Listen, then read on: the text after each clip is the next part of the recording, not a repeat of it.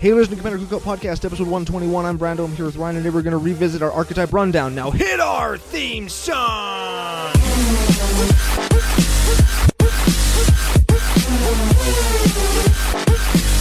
Hey, Ryan. We're back for yet another whirlwind adventure. How you doing? Good. What's going down? Whole ton is going down, but before we get into any of that, we have to thank our sponsors over at face2facegames.com, Canada's biggest Magic store, for picking us up and helping us get out there to the masses.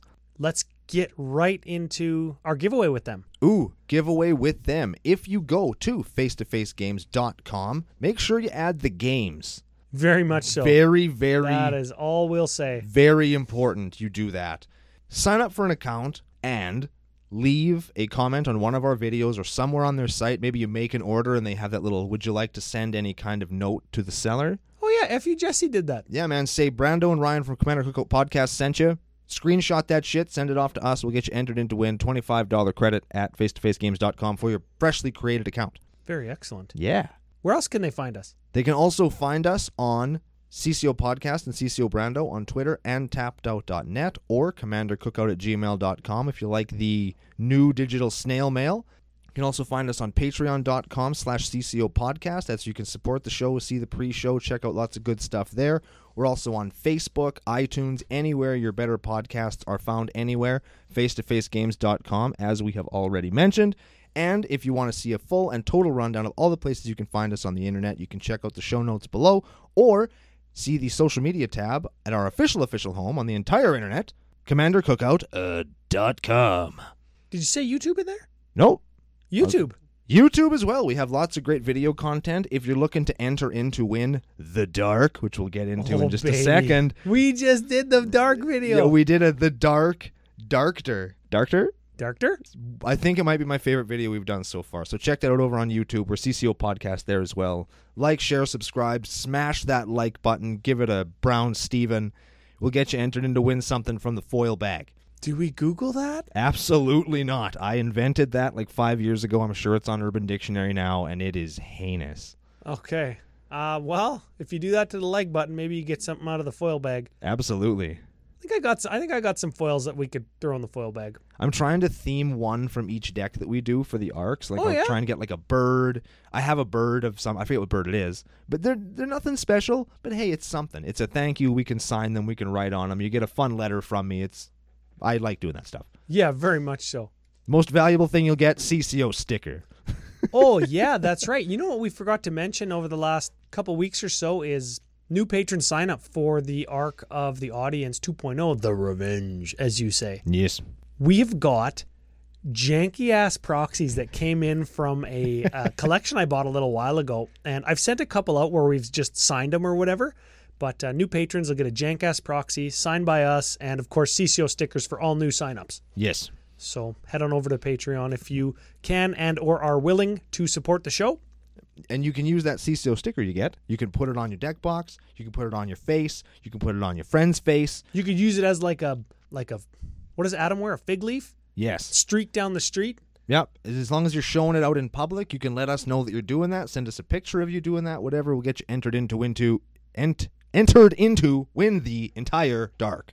The entire set of the Dark. The whole Dark. And it's awesome. It is great. It came in the mail a little while ago, a couple days ago. And we were looking at it. I was telling you yesterday, I was rubbing the Leviathan on my face. It's in a sleeve, so it's fine. But, I just felt so good. You don't want to know where you rub the blood moon. No, you don't. It's on my nose. I told you. Gross. Everybody thought it was going to be my balls or something, but it's not. It's my nose. Gross. Here we are making ball jokes. No deck list today. No deck list today. This is the bonus episode for Arc of Audience 2.0, and it's a little bit audience themed in that we would like to give some of our own opinions or knowledge on the Commander format to our audience. We put it to the audience and said, hey, what do you think we should talk about for a bonus episode? And they said, why don't you revisit the archetypes in Commander? That's what they said. That is exactly what one of our patrons said in our Discord. Yeah, so there we go. Speaking of Discord, if you support us on Patreon, you can join the Discord. It's a great community. Lots of people are becoming friends. Lots of people said, I don't want to go to G or MF in Vegas because I don't want to just hang out there by myself. And it was like, no, buddy, F that. We're all going to hang out and drink beer and play Magic and crush stuff. So if you're looking to go to MF in Vegas, maybe, and you don't have anybody to hang out with, we got you covered, fam. We got you. Yeah, I have some notes to actually talk about that today. Excellent. We are, FYI, I am probably just going to book a hotel room for like you and I Cool. at the end of the month, like payday at the end of the month or whatever. Love it. Like at the start of June, I'm booking. Excellent. And I'll probably book one room, hotel, and it's going to be you and I. Ooh, so cozy. We'll probably get 2 queens, but one of us will be sharing because FU Joel's going to come too. Maybe we'll take turns spooning with Joel. Yeah, we got to bring our official mascot, hey?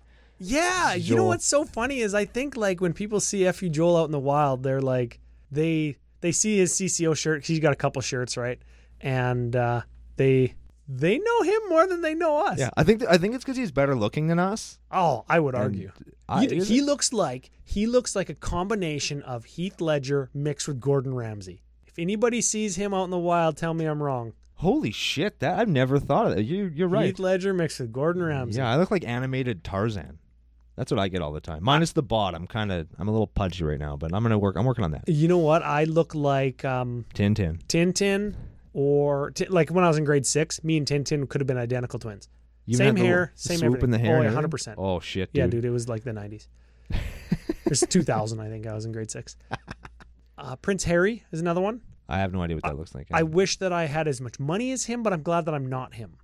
Oh, it'd suck to be him. Yeah, it would totally suck. Except for his wife is like totally smoking. I feel like it would be awful to be like a royal kid at this point because you know that your mom is just staying alive so you can't be king. Yeah, that's the thing. He Queen can't Elizabeth be king is- anyways because he's the younger one.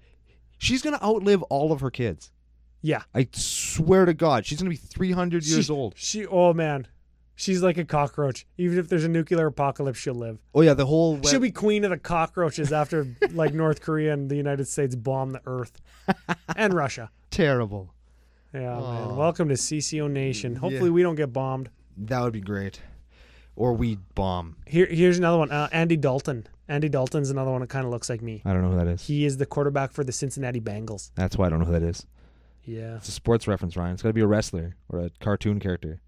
I don't know if there's any wrestlers that look like me. Anyways, Anyhow, we are not any of those Yeah, things podcast. we're not a We Like the Royals podcast. We're not a celebrity lookalike podcast. We are a Magic the Gathering podcast. Yeah. Speaking of Magic Fest Vegas, you and I are going. It's the last weekend in August. Smitty was gonna come because it's mine and yours and Smitty's birthdays all that same week.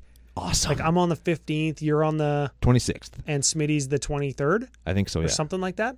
It's just gonna be you and I. It's gonna be like the CCO birthday celebration.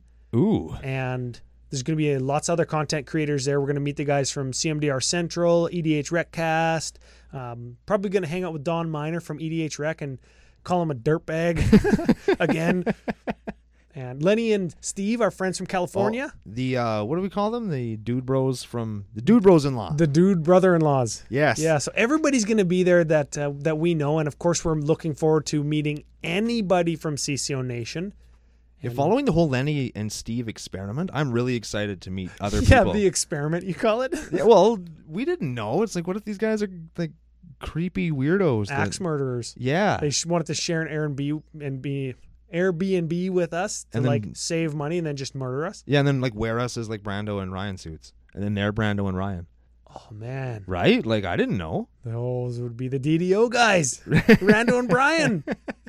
Exactly. But instead, we didn't get murdered, and we made 2 really good friends. So I'm really excited to make more than 2 more friends. Yeah, like 1,000 more. Yeah. It's probably lots. It's probably lots of friends. So we're probably heading down on Wednesday, right? Yeah. I think it's Wednesday to pretty soon, Sunday, and I want to find like a late flight back on Sunday so we can like partake in more of the Magic Fest on Sunday than we did last year because we missed like the beta draft and we missed a whole bunch of Commander and just fun stuff, yeah. right? I'm not as into We missed the wedding that happened. There's a wedding? There was a wedding that happened on Vegas and we missed it because we had to stupid fly out. Were we invited? Everybody was invited. Oh, shit. I love weddings. Yeah, I think we could have got hammed.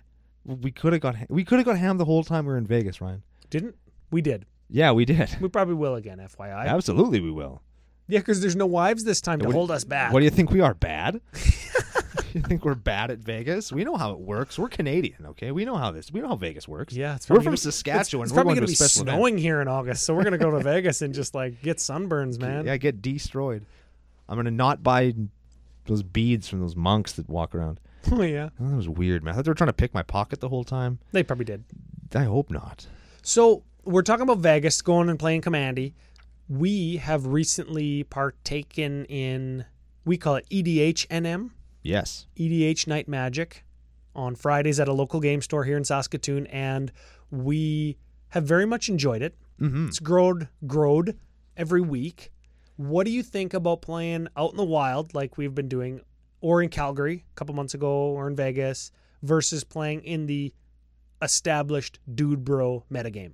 I had reservations going to Vegas. Like, oh man, like my decks are really good playing in our established group. But like, what? Maybe they suck out in the wild. Maybe they're just meta decks, and Yeah. like I can't beat real decks. Yeah, maybe. And then I did really well in Vegas, and so that upped my confidence a little bit. I was like, cool, okay, like maybe I'm not bad at this. This is cool. You played like mono red, Jank.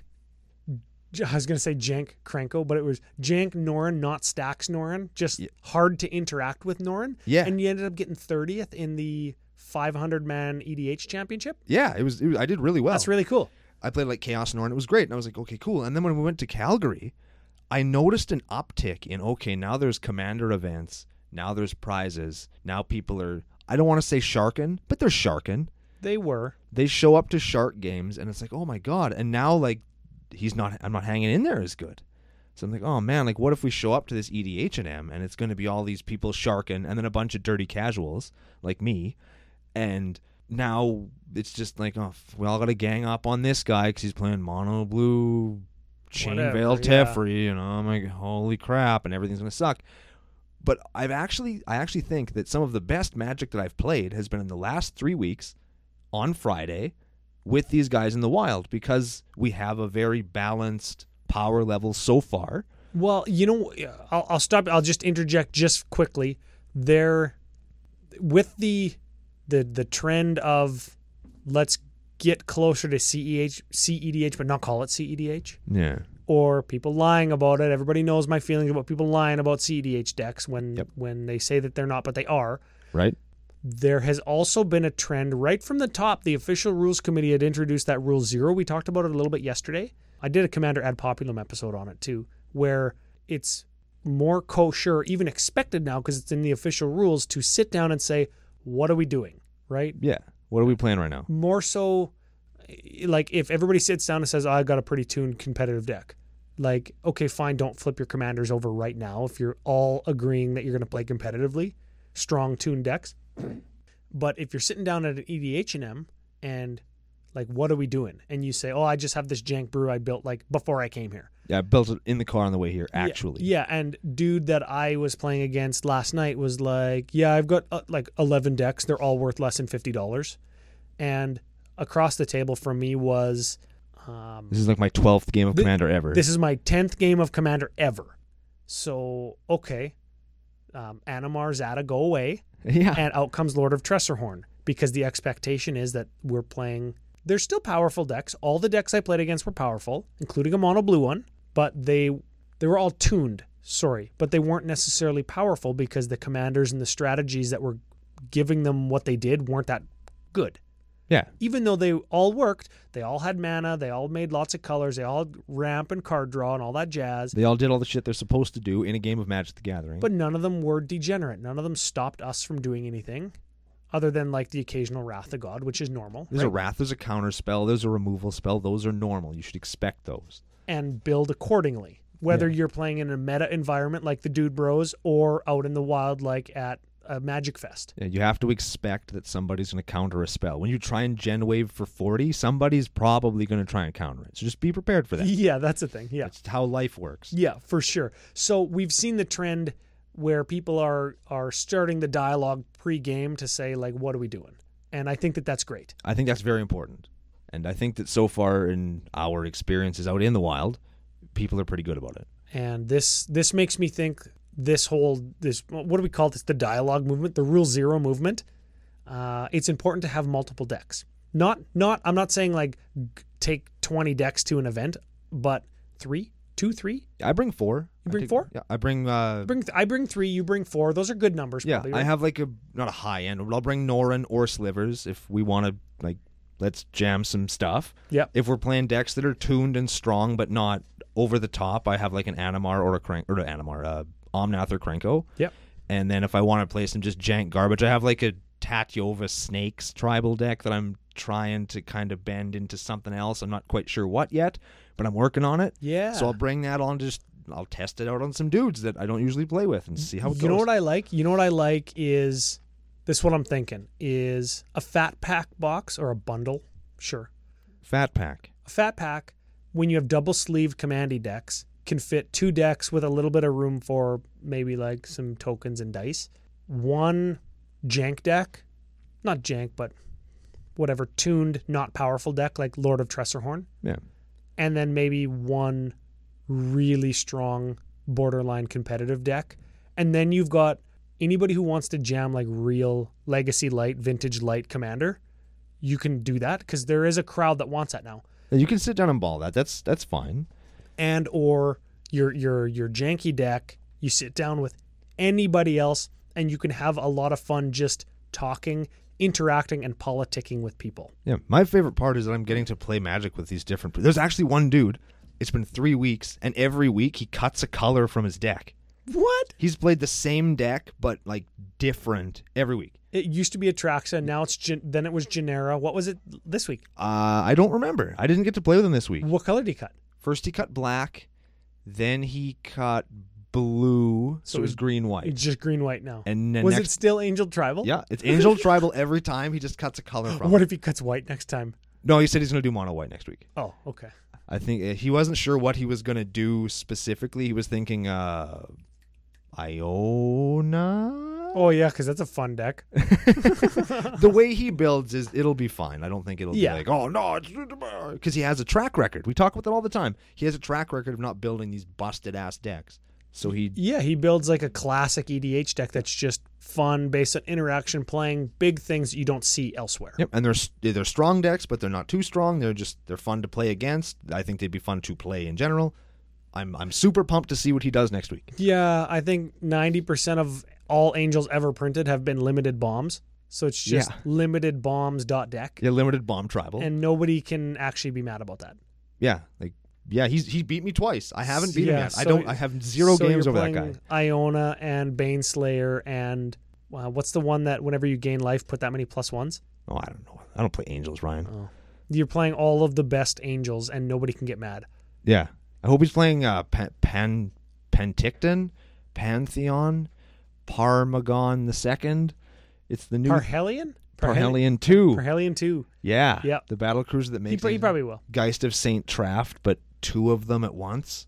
That would be a Sarah Angel that it makes. No, it makes a 4/4 Vig flying, right? But it makes 2 of them. That's a Sarah Angel. Yeah, but the Parhelion is the Geist of St. Traft. I have no idea what you're talking about. Well, Geist attacks and it makes an angel. Yes. That's tapped and attacking. Yes. This thing attacks and it makes 2 angels that are attacking. Hmm. Yeah, so it's like Geist of St. Traft 2. I guess so. The Revenge.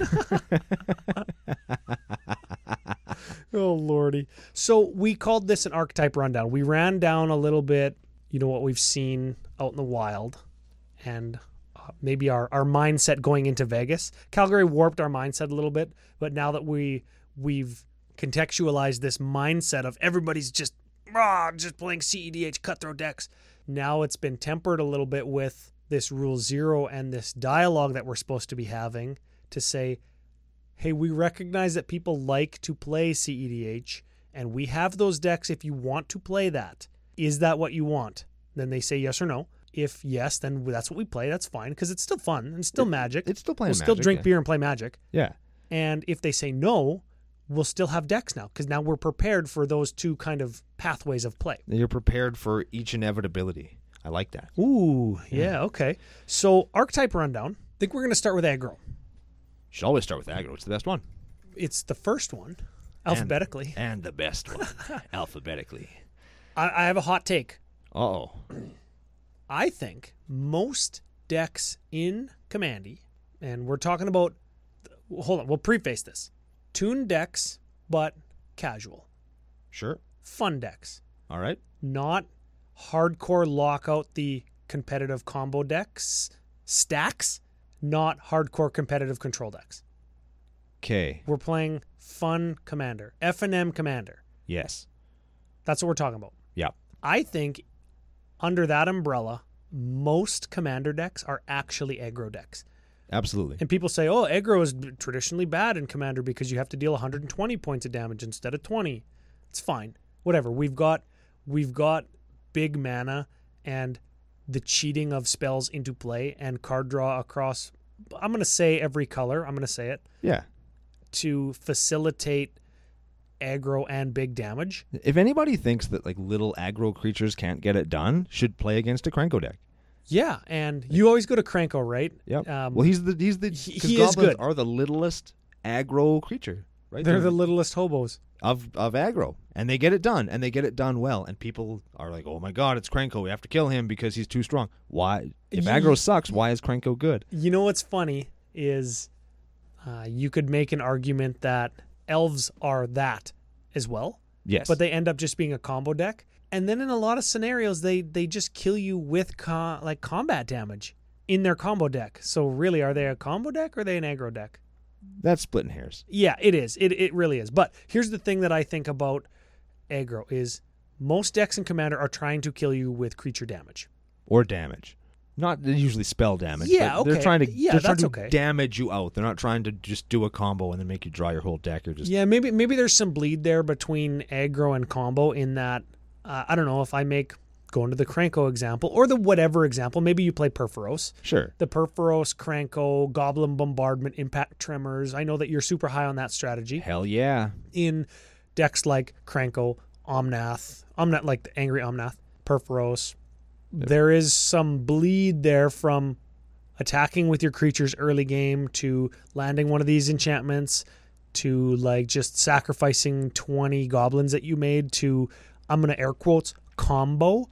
Yeah. But it's not infinite because you can't just make like a billion goblins. You can make 20. And you can't do it again immediately after because Yeah. you've burned all your guys. So everybody's at 40. You land your Perforos or you land your Krenko or whatever, and you make 20 goblins with your Impact Tremors. It's going to deal 20 to everybody. You Goblin Bombardment the rest of maybe one or two people. Yeah. It's like, that's pretty aggressive, but it does look sort of like a combo. So there's some bleed there. Yeah, there's bleed over in every archetype. Yeah. Right? My point is, most decks are trying to kill you with creatures, whether that be sacrificing them or attacking with them. Absolutely. Yeah. And from my experience, it usually looks like early game, you're going to land some small goblins, some aristocrats, right? Some white weenies, some elves, like some mana dorks.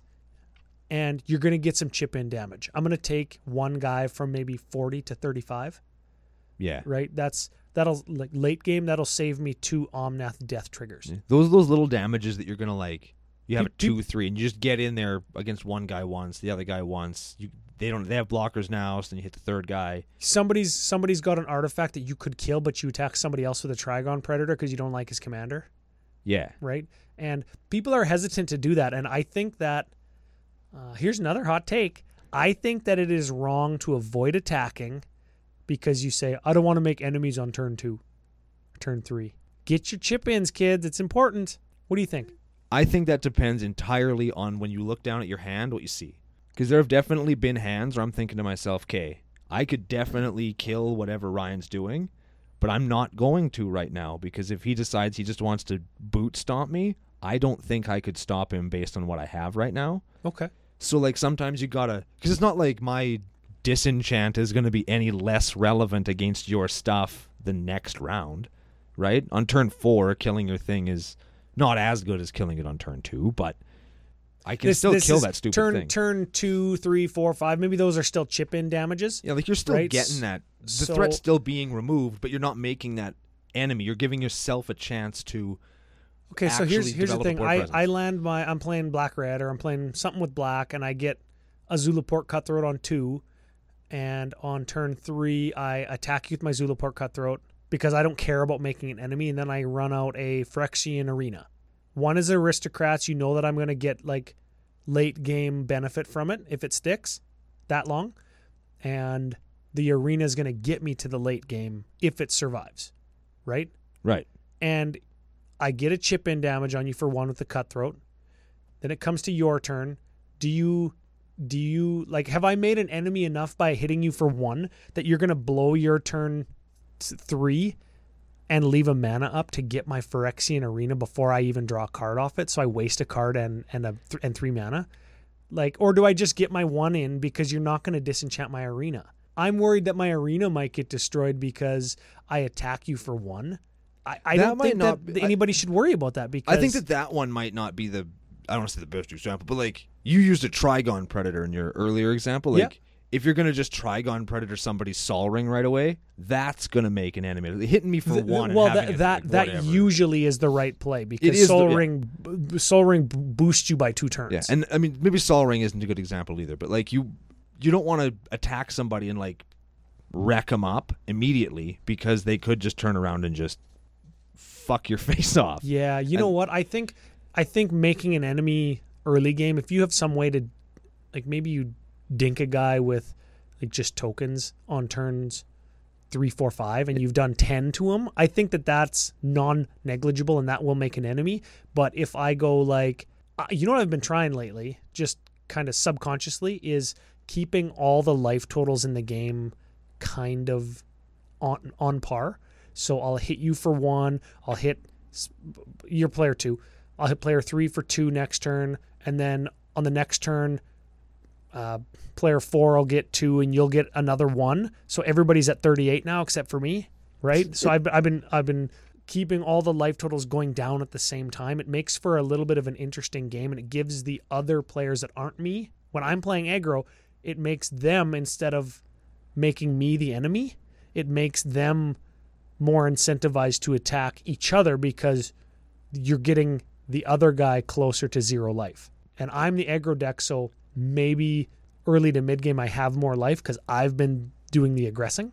Well, early game aggro and EDH is hard because that's where you get that kind of, you're going to develop like, oh, well, this guy's playing some kind of lightning fast aggro deck, even if you're not, but you're getting in there. Well, you're getting in for 3, you're getting in for 4. Well, and that's why I call it chip in damage, right? Like, people are just going to get you at that point. It's like, well, this guy's obviously super aggressive, so I'm going to blow him out and hope he doesn't rebuild, and that's just a feel bad. Yeah, and I mean, that's where the enemy thing comes in, where somebody's going to just blow a pyroclasm just to fuck you. We're almost there. Just give me 1 second. Yeah. When I'm talking like chip in damage early game, that's turn 2, 3, 4 maybe. Yeah. Right? And then after that, it turns into the next kind of damage that an aggro deck is looking to do. And I call that like meaningful damage. Sure. Right? And that's when you've scaled up from your Mana Dorks or your Zulaport Cutthroats, like your 1-drops, 2-drops. You scale up to your 4/4s and 5/5s. Now you've got your Scavenging Ooze with some counters on it, or your exactly, or I landed like I landed on turn 4 a Baneslayer Angel. Yeah, that's meaningful damage because I hit you for 1, and you're already at like 37 or 38. All right, sorry, I hit you with 1 creature. You're already at 37 or 8. I hit you for 5 more. Now you're at 32. That's almost 25% of your life total gone. It's turn 5, and I'm just playing the aggro plan, even if I'm an aggro deck. I'm playing creatures. I have to attack because I'm playing creatures. That's how I win. That's how the deck works, yeah. Yeah. I think at that point you start to make enemies. Well, that's when you start making that is when you have to make enemies. If I've pulled ahead because you didn't disenchant my Phyrexian Arena from that example from before, I've drawn between turn 2 and turn 5 now. turn 3 and turn 5. I've drawn 2 cards off of that for 3 mana. So I've made my cards back. And now what do? Do you kill my Baneslayer and further your board position, or do you kill my Phyrexian Arena and further your board position? Both. But maybe you can't do both. I decimate your stupid angel and your fucking thing, and this guy's Sol Ring, and I blow up somebody else's land. The corner case of you having exactly that, though? Yeah. Well, this is me, Ryan. You've got 1 instance of decimating your deck. I've got 10 5/5s for 5. Right? I guess. That, and I'm just playing devil's advocate to your decimate argument. Right? Well, then it's okay. Then I'll just ramp out and play fucking all this dust, and now we're talking about corner, like That's control deck, though. just sweep. Well, you're playing aggro. I'm playing control in this example. Yes. Right? Like, you start making enemies when you start getting into meaningful damage. When you play Yes. Baneslayer Angel is going to die. And then, because you've pulled away, you've played Phyrexian Arena and Baneslayer Angel, the other guy's probably going to kill your Phyrexian Arena, and the other guy's going to hit you for 3. That's when aggro starts to get bad, right? Because I've got probably the 2 most powerful cards on the table on turn 4 if they're Phyrexian Arena and Baneslayer. Yeah. And now aggro's all of a sudden bad. And everybody that plays EDH was right saying aggro's bad because both my cards are dead. But everybody's between 30 and 35 life because of me, and I still netted 2 cards off of that Phyrexian Arena. So, like, is it that bad? I don't know. Still going to draw a card every turn. I'll probably just have drawn another threat that I can put down if my Baneslayer dies. Also, you're playing black-white aggro, which isn't probably the... Yeah. It probably isn't the best. But I'm playing Impact Tremors too, so it's Mardu. Right? I don't know. I'm just trying to contextualize that, like, aggro is ever present, and You're never going to get away from it. yeah, and I think that it's better than most people give it credit for, because moving players, plural, from 40 to 30 or around 30 in the first few turns of the game is, like, actually good. Yeah, well, that's how my whole game works. I have, 2 not aggro decks? Yeah, well, if you get here's the thing, right? You get your chip-in damages from your early guys in your Omnath deck, and you've eliminated like 5 or 6 life points from a player. At the end of game, when you sacrifice all your elemental tokens, that's 2 less tokens that you need now to kill somebody, because you've just attacked them for 1 or 2 points of damage a couple times. Omnath doesn't attack for 1 and 2. It only attacks for 5. Get your chip-ins is the point. Yes, nothing else swings in Omnath unless it's 5 or more. Hopefully more. That actually brings us a little bit to, like, end game damage. End game damage sometimes is how... That's when you're swinging with 16 10-10s. You have your... Yeah, that's when you elf balled and then crater hoof, right? You've got shared animosity and 40 goblins. You've got critical mass in Omnath. You've got all of your snake lords, or all your zombie lords, or you've all your Merfolk and wizard lords in mist form. Yeah, like you've got 10,000 bird tokens. You storm herded, and you've got 100 son of a bitchin' guys. Like, that's where that's what that is. And I think that's where I untap and I win. That's what you say. If I untap, that pretty I win. much is how most aggro games end games, right? Yep. Aggro decks end games. Yeah, we are going to untap and we are going to win the game. It's how they work. Yeah. And that's fun to say too. I'm going to untap and I'm going to win. And then unless anybody can stop me. Yeah, unless you can stop me. And then people try and they fail. That's why sack outlets are important. And you laugh at them. Yeah, sack to deal a damage, sack to get mana, sack to draw cards, whatever it is. That's why sack outlets are important. Yeah. Even if they're tap and sack effects, you can sacrifice one of your creatures to get a benefit. That's sometimes enough if you just need like an extra couple points of life. Or sometimes you just need to block the Baneslayer and then sack the blockers so you don't gain 5 life. Yeah. That's a real thing. I do that all the time. Yeah, for sure. Okay, last little bit on aggro. Most important fundamental. This is pretty ethereal, and it's going to probably change from meta to meta. Ooh, scaling. But yeah, this is what we're going to try and do. What's the most important thing to an aggro deck? Is it card advantage? Is it card draw? Those are different things. Card draw and card advantage.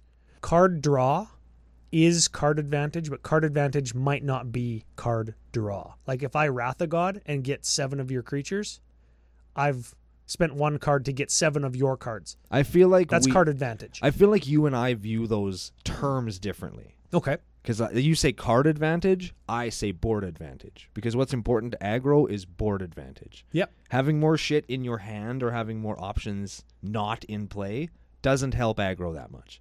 You need... Until it gets Wrath of God, and then you're like, oh, I guess I have 0 cards in hand. Well, can't recover, right? You have to rebuild. That's why you don't overextend. But, like, board advantage is what makes aggro win games. Like, I have more resources in play that I can then utilize to beat you to death.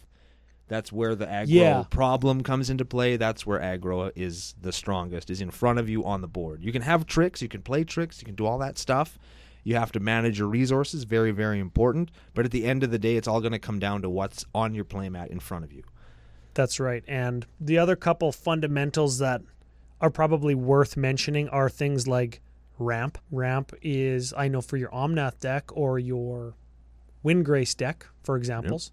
I'd probably call Omnath an aggro deck, but Windgrace maybe not. Yeah, Windgrace probably. I'm not sure what the hell Windgrace He's is. a little bit control-y, right? He's gonna run a lot of destruction spells, and he's gonna just aim to get his card advantage through drawing cards off of Windgrace and discarding lands. Were you in that game where I turn 4 Decimated, turn 5 Windgrace's Judgment, turn 6 Casualties of War? Were you there in that game? That sounds like a Brando thing. Because it happened, and I was rock hard the entire time.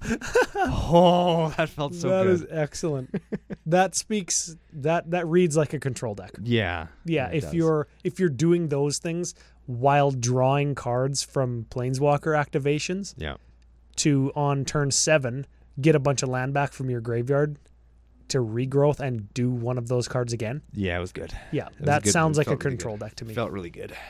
So what's most important to aggro? Probably board advantage, your virtual card advantage on the table, and I think maybe cheating stuff out with like fast ramp. I don't know. this is important for every deck, but I think, at least because I play so much aggro, this is something I think about lots, is when you're building your deck, you have to think about scaling. I mentioned that a few minutes ago. Okay. Where your deck has to be able to scale to early game chip-ins, to mid-game do something that actually counts, Yep. and then have a way to get to that end game where you just Over the win. top. Oh, you got to go over the top and then up a little bit more. Like, you got to be able to do all those things.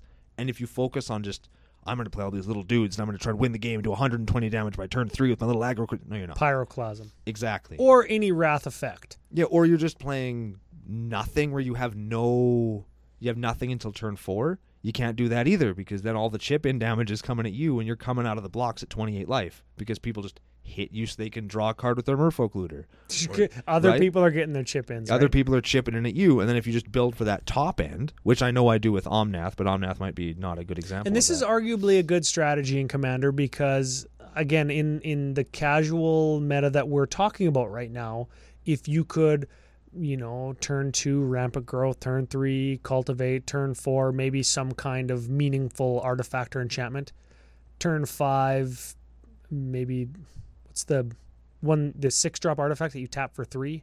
Or a Thran Dynamo. A Thran Dynamo. So or, on turn 5 or 6, you've got like 12 mana. Like Gilded Lotus or whatever. Yeah, like that isn't a terrible strategy because not at all. Lots of times, if you're not sitting down with 3 other aggro decks, you'll still be at 40 on turn 5. Yeah, and the chip-in damage isn't going to kill you. We just talked about that. So Yeah. you'll be coming out at 28. If you are at if you do build your aggro decks to be over the top aggro decks only, I mean, you can do it. you just have to you have to sit down in the right meta to make sure that you're not going to come out of the blocks at 28, like you say. Yeah, or be in like a position where the combo deck has already beaten you because you have no interaction with it because you're so focused on getting to your end game on turn 3. Fundamental for aggro. How much interaction do you need? Do you need Tef's protection in aggro decks? Do you need Lazotep plating, new one that I like? Do you need heroic intervention? You need probably one of those things at least. Like, Counterspell? if you're playing green, you should have a grip. If you're playing white and you hate money, you should probably have a Tef's protection. You should have some way of interacting with a combo, even if it's just 1 or 2 ways. You can't be too afraid of the combo boogeyman, but you have to be aware that it exists. Even in casual metas, like our episode from yesterday, that's not a CEDH combo, but it's a combo that'll get you if you don't have some way of interacting It'll with it. certainly get you if you can't interact with it. Yeah, for sure. Should we move into combo? Let's do it. Okay, I think that we could probably jump right into the fundamentals of combo Yes. because for the most part, combo doesn't care about what you're doing. And we're not talking about CEDH combo here. We're talking about kitchen table combo, right? Yeah. You know what the combo that almost got me last night was Gonti stole a Ashnod's Altar, then played a Panharmonicon, and then got a Siege Gang Commander, 6 tokens, sacked it, reanimated, 6 tokens, sacked it, reanimated, 6 tokens, and it had a Anger. Zulaport Cutthroat. That's why I had that card on the mind. Yeah. And the Ashnod's Altar just let him sacrifice, so he had 20 some damage on board by sacrificing tokens for mana. It's fine. It's pretty good, yeah. That's a combo. Killed a guy. And it's funny, it killed the player he gaunted. It killed that player, and he lost The altar. the altar before he could combo and kill me. So he just played it a little bit incorrectly, but That's the type of combo I'm talking about. He also had a new Liliana, so every time he sacrificed a creature, he drew another card. That's awesome. Oh my God. So I think more than anything, combo really cares about card draw, so it can see more cards that are going to let it combo or find its combo piece. And it cares about interaction or protection, right? Like, would it be more interaction than, or more protection than interaction? Because technically it doesn't care what you're doing. Is that a thing? Lots of times people just call interaction, like that's the mother term. Okay. And then your interaction has the subcategories removal, counter spells, stuff like that, right? Hand disruption is an interaction. Yeah. So if you cast a spell that draws you 10 cards, I don't care that you have 10 more cards than I do, because I have the cards that I have to combo. The only thing I'm concerned about is that in those 10 cards, you drew something that is going to stop my combo. So I need interaction or protection to stop you from having the card that's going to disrupt me. Yeah, like you didn't draw a trick bind, you didn't draw the grip, you didn't draw the force. Exactly, right? And I don't know, like, do we see a bunch of combo in... I think you see incidental or accidental combo in casual games more than you see, like, dedicated combo like in CEDH, right? Agreed. I think that most of those combos are there as, like... I think that most of them are backups. Almost all the combos that I have played... backup win condition. It's just they're there to push it over the top. I couldn't find a way to make my guys swing in for 120, so I figured out a way that I can do 120 another way. And I think that's what a lot of the combos that you see at the casual table are doing. Yeah, that's right. Like your Perforos deck, I didn't find my anger to get it into my graveyard to get all my tokens to attack. So I play a Goblin Bombardment and just sacrifice everything. Yeah, we'll figure out another way. Like, I can't attack. You have a moat. What the hell am I going to do? I'm playing mono red. You have a moat. You got to figure out something else. And I think that's right. I think. You know what? Yesterday's list, when we suggested Exsanguinate, 1-card combo Exsanguinate and Big Daddy Black. Yeah, that's like the backup win condition. Yes, we always used to say have multiple ways to win. Yeah, pack in your additional win condition. Sometimes you just got to win the game. And when I'm playing, if I want to try and aggro you out, that's going to take a bunch of card slots, whereas a combo might only take 2 or 3 card slots, so they're a lot more compact to have as a second win con. Yes. So you can kind of dodge the 100 cards in your deck maximum, or 100 cards exactly rule, by just saying, I guess this Ashnod's Altar gives me mana in a token deck, but it's also going to let me combo if I need that. Mm-hmm. If somebody's got moat, like you say. Yeah, sometimes you just got to do that kind of stuff. Or and combo has that flexibility. Not everybody has like $400 kicking around, so maybe if somebody has Magus of the Moat. I was going to say like Windborn Muse or something, you can't kill it. Or a Propaganda. Sure, yeah. And you're tapped out. Ghostly Prison, yeah. Yeah, so then you just need your Goblin Bombardment. Yeah. Okay, I don't want to spend too much time on combo because you're not going to see a whole ton of dedicated combo decks. Combo happens, you have to be aware of it, but don't be afraid of it, and don't build your decks as, I'm just going to get comboed on turn 3, this deck sucks. Never say that about anything you ever build. And I think the most important way, it's funny, the most important thing to combo is interaction, and the most important way to beat it is interaction. Yeah. Yeah. Because lots of combos don't actually involve exclusively creatures, like aggro decks, and I think when they're attacking you. Going back to what we started the show with when we were in Calgary, I think a lot of those combo decks were just assuming that nobody was going to pack interaction because everybody was just playing their casual fun aggro stuff. Decks. Yeah. So rather than bouncing creatures off each other, nobody really had that interaction to deal with their stupid combos. Yeah, that's why you said Trinisphere would have been so good. And oh my god, Calgary. Trinisphere would have won me every game I played in. Yeah, and that's awesome. Yeah, say whatever you want about like $50 cards winning games. But there you don't want to call it a pay-to-win game, but sometimes you can pay some money and win games. That's a real thing. And I hate saying that. I hate saying that. That's but actually it's the truth. Funny. Okay, let's get into control, because I think control bleeds into combo and aggro more than the other whatevers bleed into whatever. Especially in EDH. Yeah. If I were to say, like I said, I think most decks are aggro decks. Yes. If somebody said, I think most decks are control decks, and they gave me a good reason, I'd believe them. Okay, all right. Because everybody runs some number of sweeper effects, Wrath of Gods, evacuations, rifts, Decree of Pain, pyroclasm type things. Decree of Annihilation, Jokalops, right? Now we're talking. I'm So- speaking my language. Those grant you immediate card advantage because you're killing multiple cards with one card. Yes. And that, I think, is the most important fundamental for a combo deck. Just like getting the most bang for your buck. That's control deck. That's what I meant. Yeah, I know what you meant. Yeah, But what I'm did I just- say? Combo deck. Control deck. Most bang for your buck. Yes. Efficiency, efficiency, efficiency. Redundancy, redundancy, redundancy. That is control.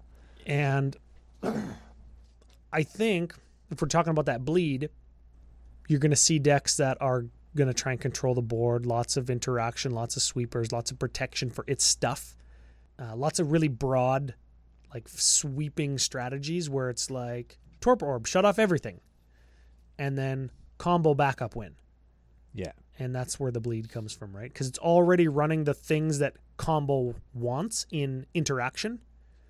From a hypothetical ethereal standpoint, you don't technically win games by stopping your opponents from doing stuff. You have to actually do stuff. There needs to be some proactivity. Yes, you have to attack them. You have to kill them with you have to do something to make them end their lives. You can't just stall the game out until they just go somewhere in the house and end their lives. You Yeah, can't do and that. you know what? Going back to your Windgrace deck, your example with the, what is it, Decimate, Windgrace's Judgment, Casualties of War.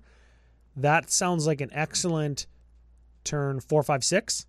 And then you, like, all of those turns you're drawing cards from Windgrace activations if you have them out.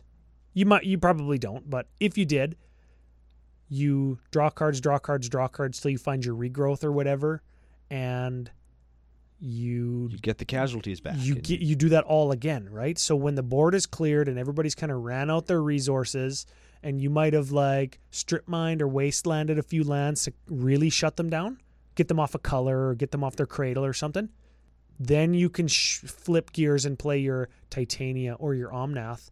And now it's time for Avenger of Zendikar to come out. oh yeah, And land, and beat down. die. You Yeah. switch gears, and that's where the bleed is. And people will say that's combo, or people will say that's control in a nutshell because you just control the board till you find your win condition. But in a 4-player game, 3 opponents, you're gonna really need to have a stout aggro plan. You will have to work, and your aggro plan has to have some kind of resiliency to it, because what if they just You know path what? your guy, right? I think like if you imagine your deck as like a weave or a pattern that you're developing. I was thinking weave like in my hair. Well, sort of. It starts as your real hair that's growing out of your head. Your pattern is all control stuff, and then you slowly weave in the beginnings of your aggro plan, and you're phasing out your control plan until you know that all the control that needed to happen has happened, and then by that time you're fully on the aggro plan to close the game out. Or you're comboing, or you're You've weaved from your natural brown hair to your cotton green hair, and now you're fully green haired by the end of the game. You look like Super Saiyan 18 Goku. Yeah, I was thinking Blanca, but then he's green with red hair. Yeah, he has orange hair, so Yeah, dang it. Well, people know where I'm coming from. absolutely You they do. phase in your aggro plan, and there's your bleed, right? Yes. And I think out in the wild, that's the other kind of deck you see the most often, where you have somebody that's just trying to survive until they can stick a few big, very EDH-y threats. That's who was I'm thinking about Alex's Aloro deck is like that. Where he lands that Stormheart yesterday, he was like, 50. It's fine. It's whatever. I got 51 ones with flying. Yeah, he got evacuationed. Oh! At least he doesn't have to discard the hand size. That was you were actually talking. I don't know if I think you said it off the air. Where one of the things about playing in the wild is you can't say, "Yeah, you're an idiot for making that play" or whatever, like to goad them. I'm thinking to myself, God damn it, I can't deal with Alex. I can deal with Alex having 100 life, but I can't deal with him having 50 guys. And I'm playing Omnath. I don't know what the hell to do. And Buddy evacuations, and I'm playing Omnath. He put my Omnath back in my hand. I have like 14 mana. It's like, dude, are you in for a world of shit when I untap again? Yeah. And I will be able to, because everything threatening me is gone now. Yeah, man. And it was like it's that's cool. funny. I think that's maybe we close out on that. I think that's my favorite part of playing in the wild is you guys all know you guys know all my tricks now. That's where I was going. Yeah. I called Jesse an idiot for making the wrong play. I tell him it's the wrong play and call him an idiot because I wanted him to do something else, or I wanted him to attack me, or it's like, don't roll a dice to see what you kill. Yeah. Just kill it or not kill it. And then he's going to kill my stuff, and then I have a reason to actually target him and save myself from making an enemy elsewhere. There's the enemy thing again. Right? In the wild, I can't just call a stranger an idiot. You should never call people idiots, but I mean, you have to understand that we're all friends. Around our table, we're all friends. It's a term of endearment. We say all sorts of terrible stuff to each other and about each other's moms. It just happens. Oh, yeah, it's terrible. It's the truth. I can't do that in the wild, so I have to make a little bit more on-board deals. Hey, I won't attack you. I'll keep your Liliana alive because I only have 1 artifact, 1 creature, and 3 land. So if you ultimate that Liliana, it's going to wreck these 2 guys' day, and I only lose like 2 things. Yeah. Right? So I'll leave that alone. You, Mr. Liliana, attack this guy. That's an onboard political deal that I know that guy's taken care of. Liliana guy's okay. So now I only have 1 guy to worry about. Happened to be the mono blue player. So he got killed. Yeah, F that guy. But I guess that's the main difference I've found. Metagame and archetypes aside, it's like I can't be me. I got to be like politically correct me, right? And just make onboard deals. I have a. You didn't play as much around the stores as I did, so I kind of had a reputation coming in as like, oh, there's Brando again. Oh no! Right, and it's like, so I can kind of be a little bit more Brando-y. Yeah, that's right. And get away with it. You'll get there too, kid. You'll get there. I'll get there. When I grow up, I want to be just like Brando. Oh, I hope somebody who I don't know says that someday. I hope my kid does not say that. Oh, come on. No, and yeah, if he says it, I'd be okay with it. I'm an okay guy. His long hair. I want to shave his hair into a mohawk. Rebecca won't let me. Why? I don't know. You remember Animal from Legion of Doom? Yes. Give him that haircut. Where he's got like the bowl around the sides of his head, and he's got the mohawk down the thing, and he's got this here. What the hell? He's a baby. What's he gonna do about it? Can we tell people to Google that? Absolutely. Animal from LOD. Look him up. He has the coolest hair, man. I think for a little while in the 80s, he even had like the little rat tail coming off the back. Oh, dude. Oh, man. My kid has like ringlet curls. Little blonde ringlet curls. And he can actually say her name now. I think you heard him say it the other day, but when I'm editing videos or whatever, he wants to come sit up on my lap and he just laughs his ass off. Because we're funny. We're hilarious. But mostly he's like 19 months old, so he thinks like everything. He thinks everything that dad does is the best. Everything he's seen is the best thing ever. Yeah. So if you want to be like my kid and laugh, go watch us on YouTube. That's it. That's all I got. That's all I got as well. I hope our archetype rundown. What are we, like 110 episodes later? Yeah. Did we do it some more justice? We've had 110 shows of opinions and experience to kind of draw on. Yeah. I hope some people let us know if you think we're on point with it in the Discord, if you're a patron, on YouTube if you get it there, or wherever else you can leave comments on our stuff. Maybe just get after us on Twitter. Yeah, Twitter, or like say commandercookout@gmail.com. Tell us we're wrong, or tell us that we're the best. Yeah, anything in between those two things. You're the worst, you're the best. I got it. Make yourself a Face-to-Face Games account. Go leave us a comment on the episode posted at face-to-facegames.com. Get yourself entered to win $25. Oh, that's excellent. Yeah. Yeah, I like that too. Or you could leave a review on iTunes and get yourself entered to win the dark. Oh. The whole dark. And nothing but the dark. And sleeves. They're all sleeved. I was so happy that they were all sleeved. Yeah, that way I got to like touch them with my skin. Gross. All right, I think that's all for us.